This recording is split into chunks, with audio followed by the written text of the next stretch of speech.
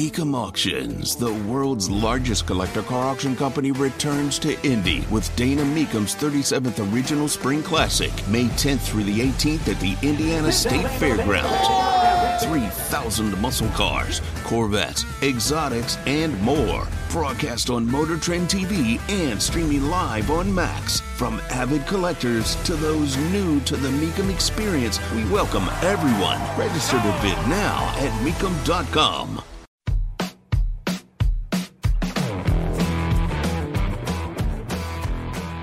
Far too many people have forgotten that the withdrawal from Afghanistan was horrific and dangerous. And we left Americans to die. We left Afghans to die. We left women and children to be tortured and abused. We left billions of dollars of U.S. hardware behind to be utilized by Russia or the Chinese or whoever could get there and give the highest bid to the Taliban. We gave up Afghanistan to the Taliban because after 20 years of training a military, they could not stay together for 3 hours. The story of the withdrawal from Afghanistan, the story of Afghanistan as a whole, is a story that can be wrapped up in the conversation of failure. And the question is, will we learn from it again? But because of the politics of the day, the entirety of the Afghan withdrawal conversation was just eliminated. We were told by the Secretary of Defense, Lloyd Austin, that it was the best maneuver in American history. How we were able to get this done so quickly and so efficiently. Was it indeed efficient? Was it what we wanted? Tony Katz today, good to be with you. Congressman Jim Baird joins me right now from the Indiana 4th District. He serves on the House Armed Services Committee, and you sent out a press statement regarding the testimony that you heard, as you called it, harrowing testimony from the botched Afghanistan withdrawal. What is it that the committee heard? I said Armed Services, I meant Foreign Affairs Committee, House Foreign Affairs Committee. What is it that the committee heard that made you say, my goodness, what did you learn that you didn't already know? Well, you covered a lot of those things, Tony, in the beginning in your prelude. But anyway, the withdrawal was a disastrous withdrawal and the evacuation, and that has led to a concern not only by those that we left behind, which were allies as well as American citizens, and it's also angered our allies. And consequently, we are a less safe country because of our inability to execute that evacuation the way we should have. And so yesterday we heard from witnesses that testified and actually saw some of the atrocities that occurred during that evacuation, including the Taliban abusing soldiers, Afghans, and those that they considered aiding and abetting American soldiers. And so our soldiers felt very close to many of those Afghans. And many groups have tried to bring them home as well as bring home American citizens. And we were told many times that there was less than 100 Americans involved in that situation. And in reality, we have many of those non-military organizations have evacuated more than 1,000 Americans.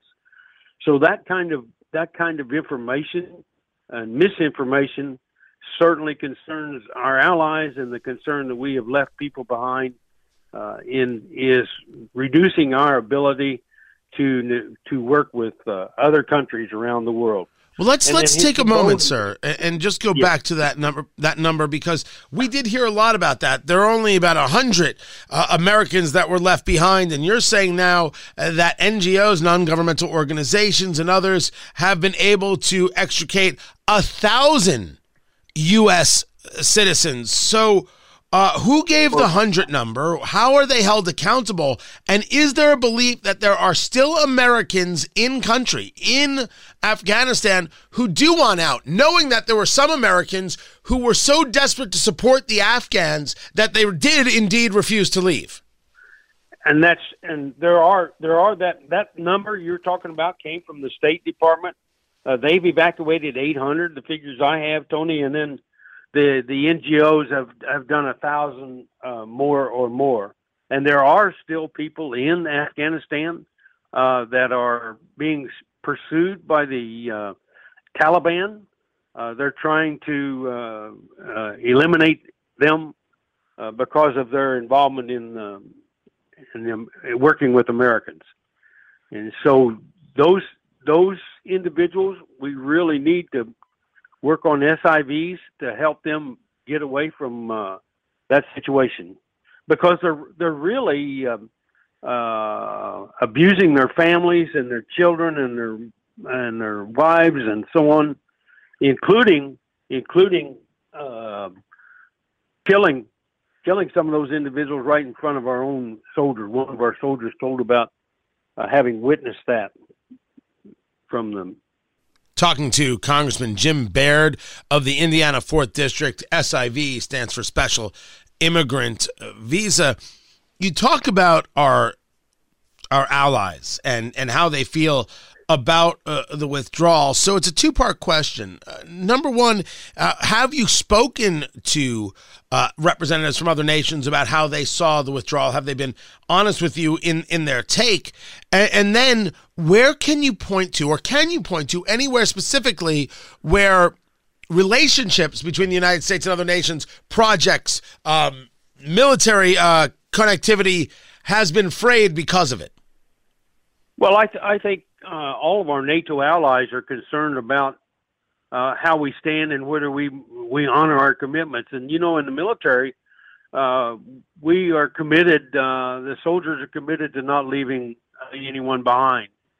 And this is really frustrating to many of those members, because some of those guides and interpreters that work with the American soldiers in Afghanistan were like brothers in a way, and they really tried to help the United States soldiers.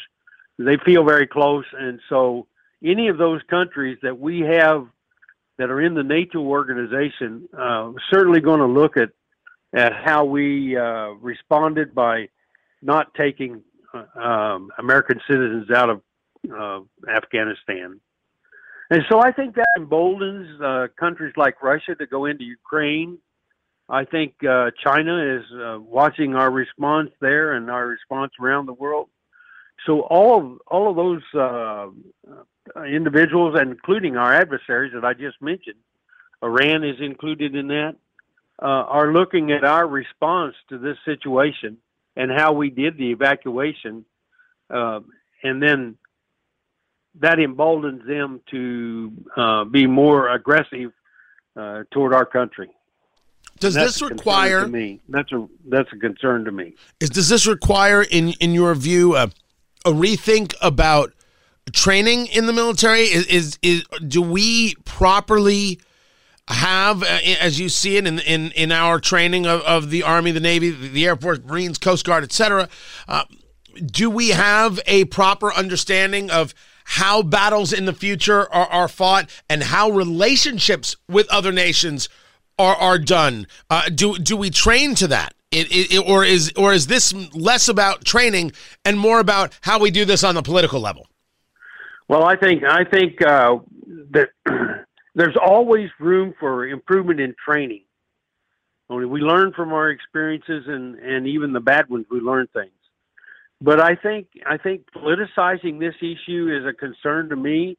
We need to honor our soldiers and our military personnel, because they make a commitment, they take an oath to protect this country. And I think we have an obligation to protect them, and we have an obligation to protect those that they feel need our support. And so training is always a part of any kind of a military operation. But I can tell you this, we have really outstanding soldiers, and they protected our country for 20 years. That Afghanistan war went on for 2 decades, and we need to be proud of our soldiers that protected our country after the 9/11 incident. And so I want those soldiers to understand, because some of those soldiers were concerned yesterday about whether their efforts were in vain. And I want you to know, Tony, they were not in vain. We had 20 years of safety because of their efforts to confront the Taliban and ISIS and keep them at bay. And that was extremely important to our country. And I want those people to know how much we appreciate it. Talking to Congressman Jim Baird of the Indiana 4th District. Of course, sir, you served in Vietnam.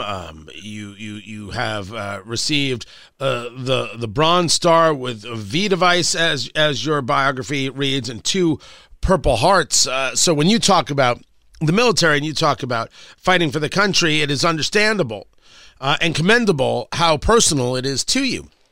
But as you look at how we handled Afghanistan, of how we trained Afghan forces, did we do it right? After 20 years, to watch the country completely collapse in a matter of hours, one has to ask, if we're taking a look honestly, did we do it right? Did we?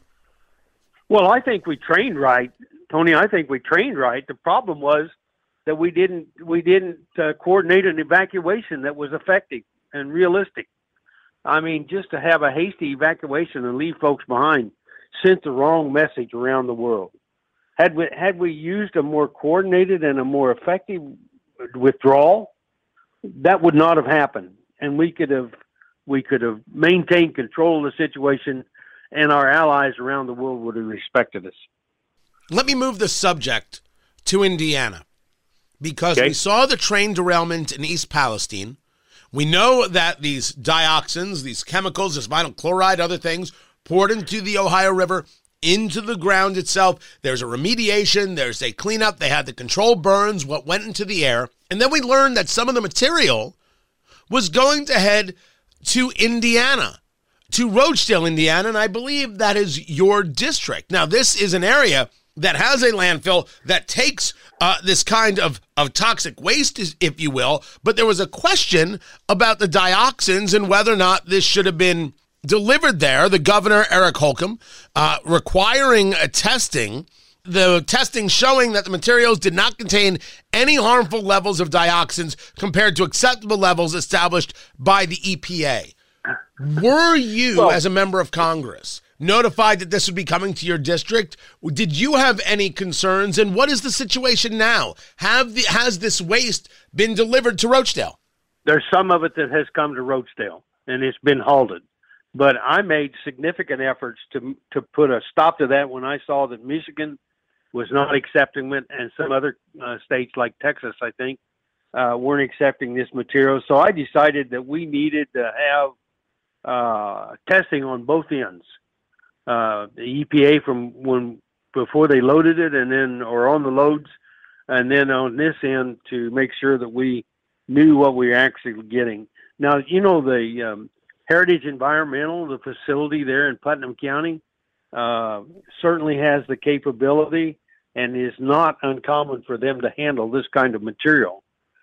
But I think out of respect for and I especially appreciate those people in East Palestine and what they've gone through. And, you know, anytime, and I'm not the controlled burn, anytime you burn a compound that has a chloride in it, one of the things you're going to get is dioxin, and it needs to be tested so that we know what level and so on. Now, I understand, it's my understanding that they took the top layer of soil off and they disposed of that in another way. So we're getting the layers below those that top layer in Putnam County. But nonetheless, my recommendation was, and I sent a letter with Senator Braun to the EPA suggesting that we need to do that, and we need to have disclosure of what the compounds are, what the concentration is, and what the concerns and safety measures that we need to use. So, and yes, Governor Holcomb asked for independent testing, and I think that's all good. So you are okay, and the people of Putnam County are okay, this town of Roachdale are okay with this being delivered there, because you do have that group Heritage Enviro, and this is what they do. They've been doing it for years.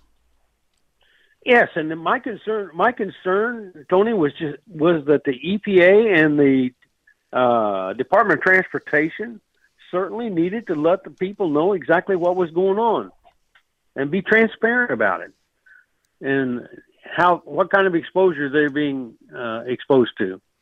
Because to get from East Palestine to Putnam County, you're going to have to travel in some manner, and it's going to be across the roads, and so that's why I feel that the Department of Transportation needs to be involved as well.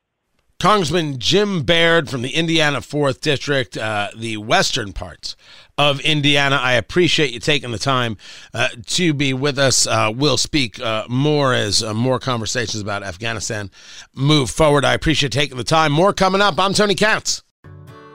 Whether it's audiobooks or all-time greatest hits, long live listening to your favorites. Learn more about Kisqali Ribociclib 200 milligrams at KISQALI.com and talk to your doctor to see if Kisqali is right for you.